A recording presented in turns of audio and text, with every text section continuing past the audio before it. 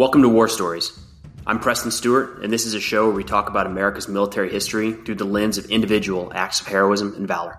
Enjoy.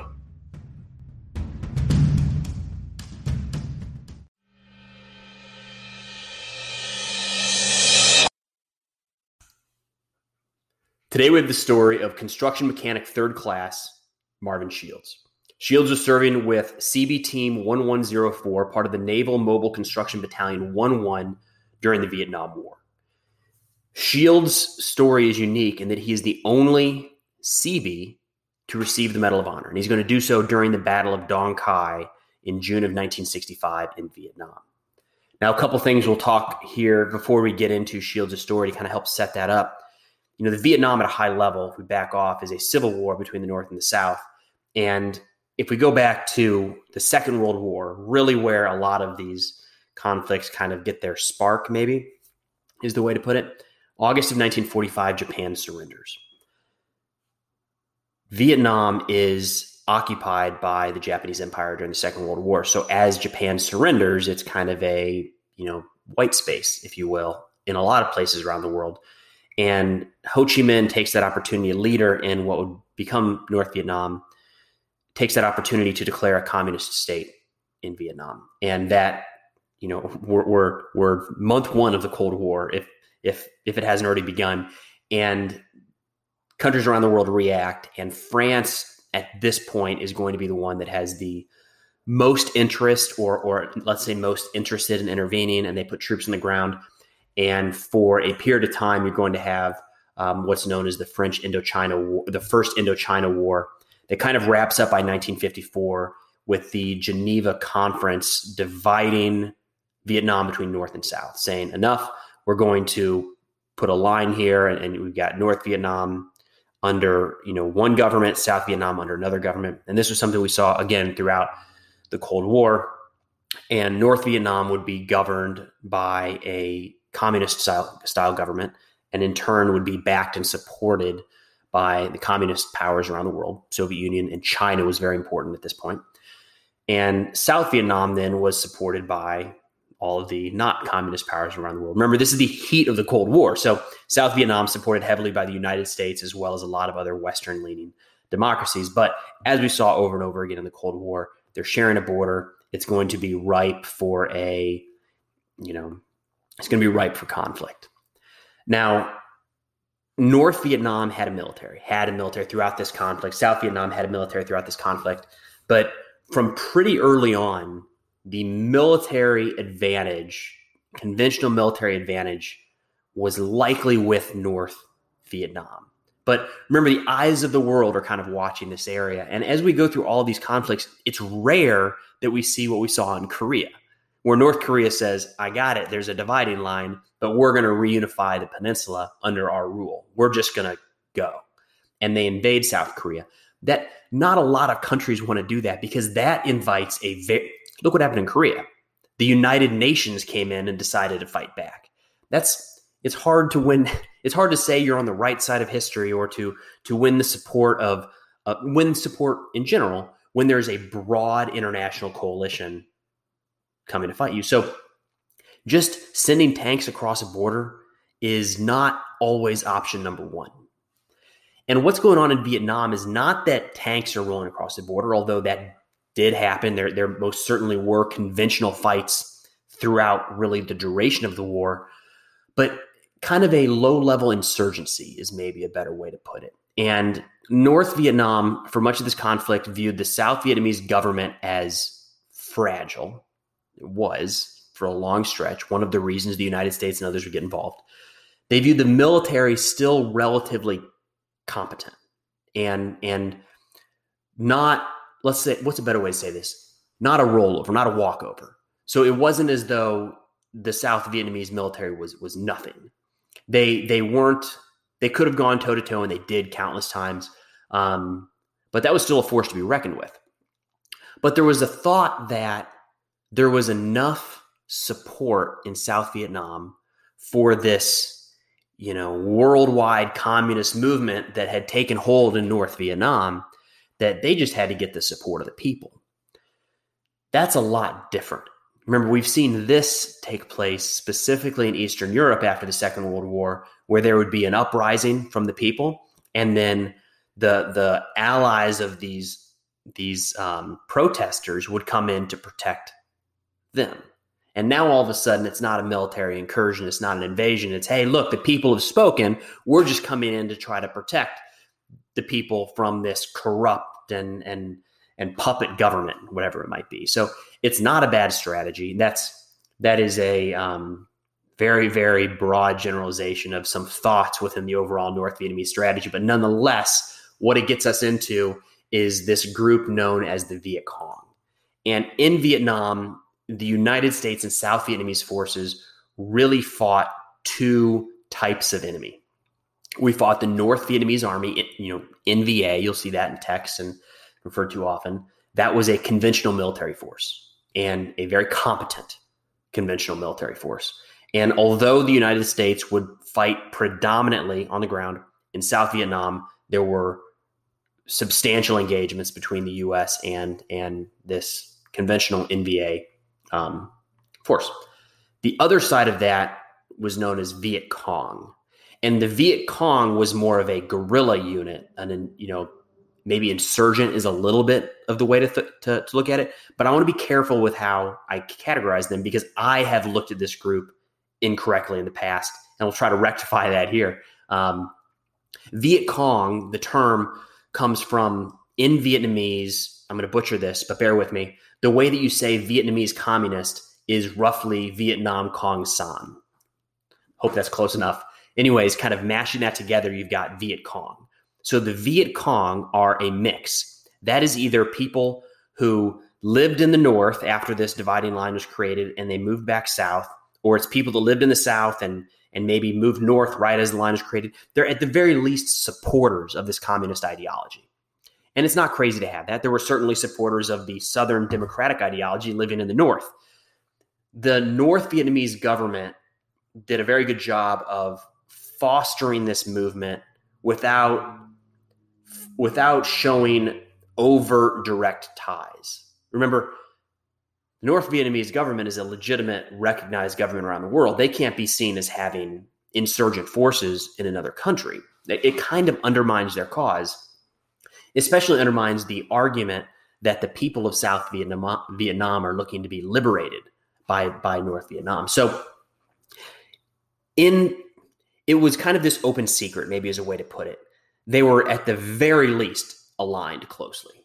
And as we get further and further away, we're able to maybe be a little more objective and identify where there was very clear coordination. The Tet Offensive was closely tied in operations between North Vietnam, the North Vietnamese Army, and the Viet Cong. It's very hard to say that they're not well connected after events like that. But nonetheless, the Viet Cong is going to be a guerrilla force. And the mistake I made that I want to come back to is when I think of a guerrilla force, I think of the Iraq and Afghanistan insurgency that we'd run into, where it would be small groups. You would occasionally have large battles, like the Battle of Kamdesh, where you have hundreds of fighters bearing down on Cop Keating, but that wasn't the norm. The norm was one guy laying an IED in the road, or three guys setting up an ambush and shooting at Americans as they rolled by. That absolutely happened in Vietnam, and 100% was a tactic of the Viet Cong. But the Viet Cong also were organized into military-style organizations and had substantial numbers. They had flamethrowers, they had artillery, they had mortars. They were mobile, something to keep in mind, right? So they're not going to, mobile as in easily can move around the battlefield. So that's going to restrict some things. They're not going to have, large formations of vehicles per se. Armored vehicles, not going to be a thing for the Viet Cong.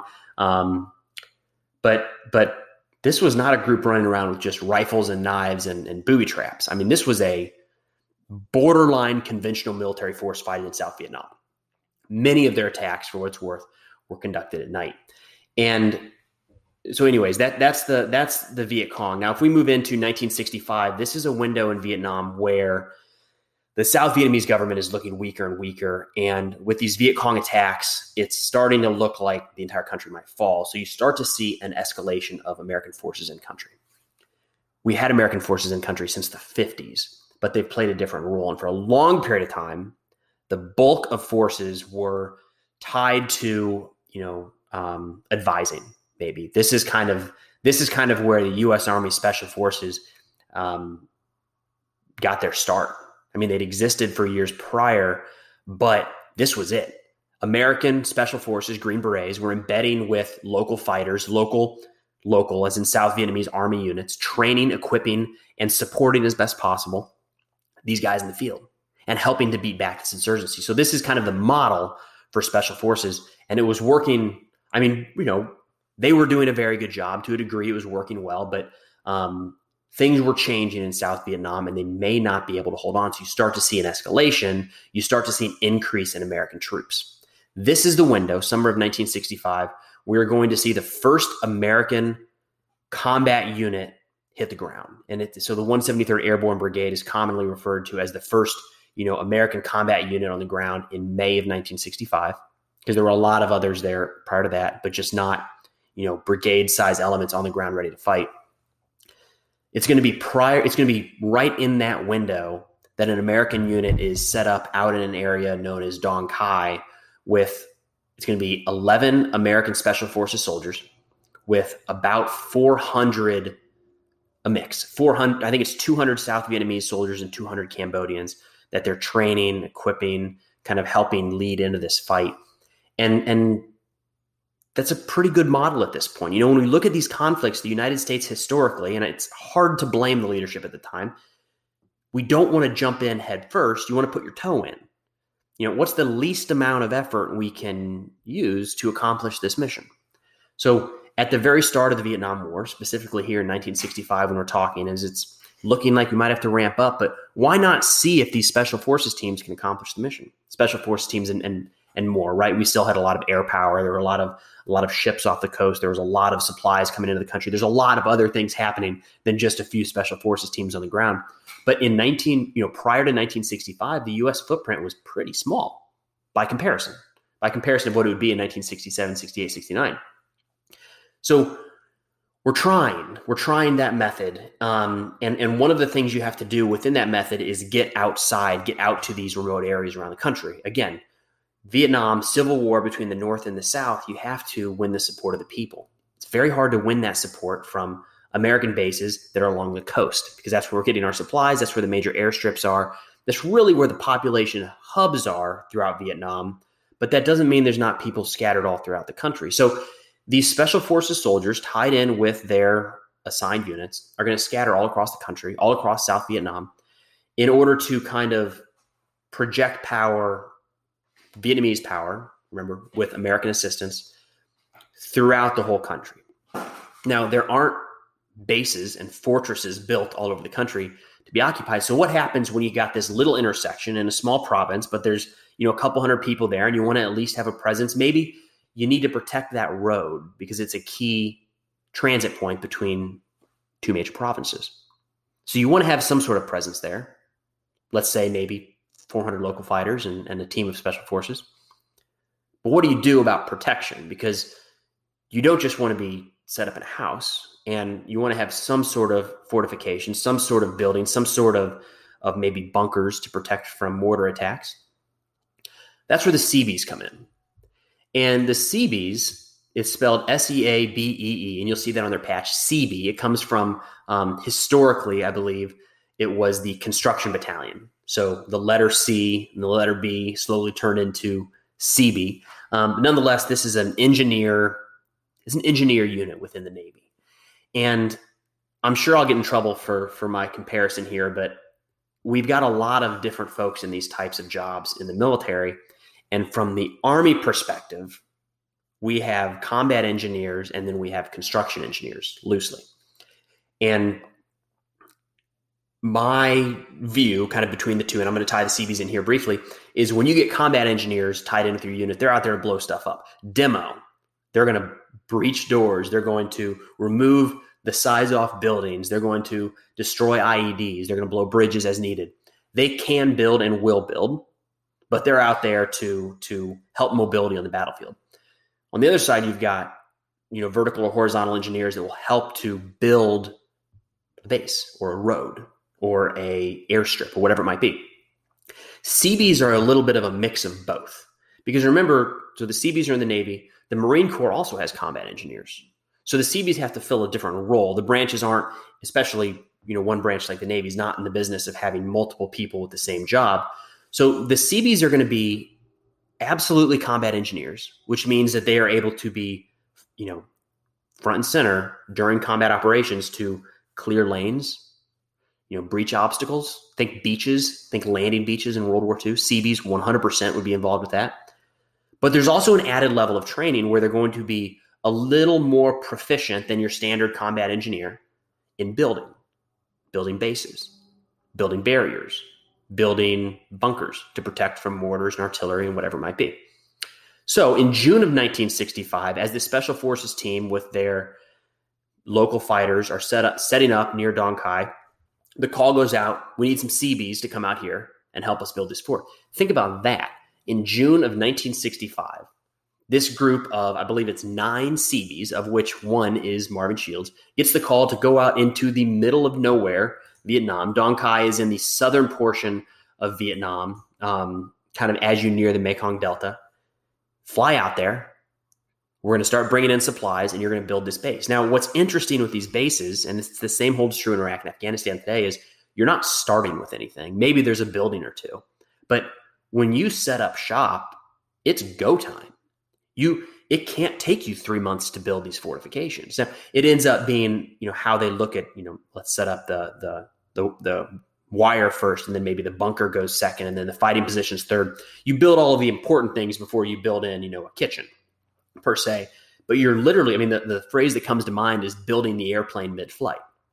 The enemy doesn't have to wait until you're done building to attack. They can attack day 1. They can attack day 2, day 3, or on day 5, when that base is far from being completed. But on June 10th, the evening of June 9th, 1965, a 2,000 strong Viet Cong force attacks the half-built battle base at Dong Cai, kicking off the Battle of Dong Cai. They attack at night, as is a common Viet Cong tactic, and they lead with mortars and artillery and machine gun fire and heavy weapons fire. Things, again, remember, this isn't some little insurgent force. It's bordering on a conventional army. Right away, multiple Americans are wounded, including Shields. Shields will end up being wounded pretty severely twice in this battle.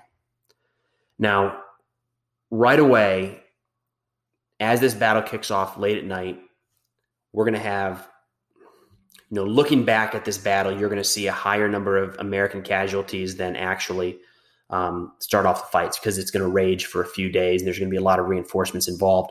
But as the fight starts, we're talking about 2,000 Viet Cong, 20 Americans, and 400 local fighters. Severely outnumbered. 5-1 outnumbered.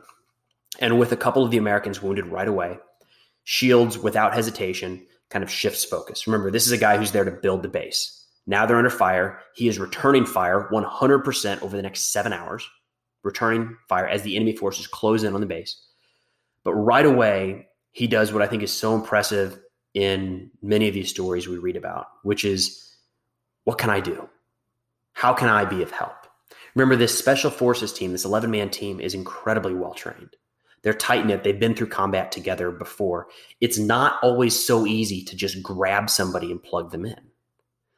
So Shields, rather than trying to become a tight-knit member of this team, just raises his hand and says, what do you need from me? How can I be of service to you guys? Well, what they need is ammunition. And they need ammunition distributed all across this base. So Shields is continuing to fire, continuing to defend the base, but starts shuttling ammunition, which is heavy. And it sucks to carry. And you always want to carry more, but there's only so many handles, and it weighs you down, and it's cumbersome. He loads up, and for hours, I think it's 3 hours, ferries ammunition all around the base to the various American strongpoints, allowing them and their South Vietnamese partners to hold on in the face of this overwhelming assault. Eventually, there's going to be a concerted enemy push with flamethrowers and grenades. Right? You don't often think about the enemy fighters having flamethrowers in some of these conflicts, but they did. Flamethrowers and grenades. Shields will be wounded again, but won't stop. Again, what can I do? How can I help? What do you need from me? Now wounded, I think shot in the jaw, shrapnel, and instead of getting his wounds treated, instead of stepping back, instead of, maybe taking a back seat to the special forces team that is hanging on by their fingernails, he starts running through enemy gunfire once more to remove wounded soldiers, American and South Vietnamese, from the battlefield, moving them to more covered and concealed positions, including the special forces commander that was hit and severely wounded very, very early in this engagement. Now, at about the 7-hour mark, as this fight is raging, and it goes on again for days, and it's hard to grasp that when you read some of the history of this, just the intensity of being wounded and not knowing if you're going to be overrun. Remember, they're out there in the middle of nowhere for hours and hours and hours, just the strain and the stress that creates. At about the 7-hour mark, after this force has moved a couple times and kind of set up shop in their last few, we'll call them Alamo positions, kind of holding on for dear life,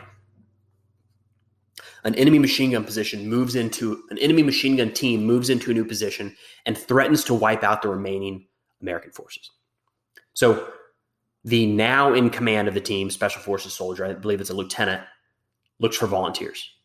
Shields, wounded twice, volunteers, says, I'll go with you. They pick up a rocket launcher and assault into a position, exposed position, to where they can fire on that enemy machine gun position. They do that, knock it out, alleviating what may have been, the final. They removed the threat that may have knocked out the remaining American troops in the battlefield that day. As he's moving back to a covered position, Shields, at the age of 25, is struck by enemy fire and killed. Because he never stopped running ammunition across that battlefield, because he kept the guys resupplied in the key strong points, because he was removing wounded from the battlefield, and because he volunteered despite being wounded and despite far from being an expert in rocket launchers and close quarters combat and all of that, volunteering, how can I help? What can I do? Construction mechanic, 3rd class, Marvin Shields, be awarded the Medal of Honor for his actions during the Battle of Dong Khai, starting the night of June 9th and his passing on June 10th, 1965, as they were building this small little hamlet, building this small little base in South Vietnam. So the battle was incredibly costly. I think all in, we would see 20 Americans lose their lives, over 400 South Vietnamese, and then an estimated north of 100 Viet Cong. But if it weren't for Shields reinforcing the guys as needed, bringing ammo as needed, it's expected that the number of Americans lost, the entire American contingent could have been wiped out, as well as the remainder of South Vietnamese and Cambodian troops there holding the base at Dong Khai.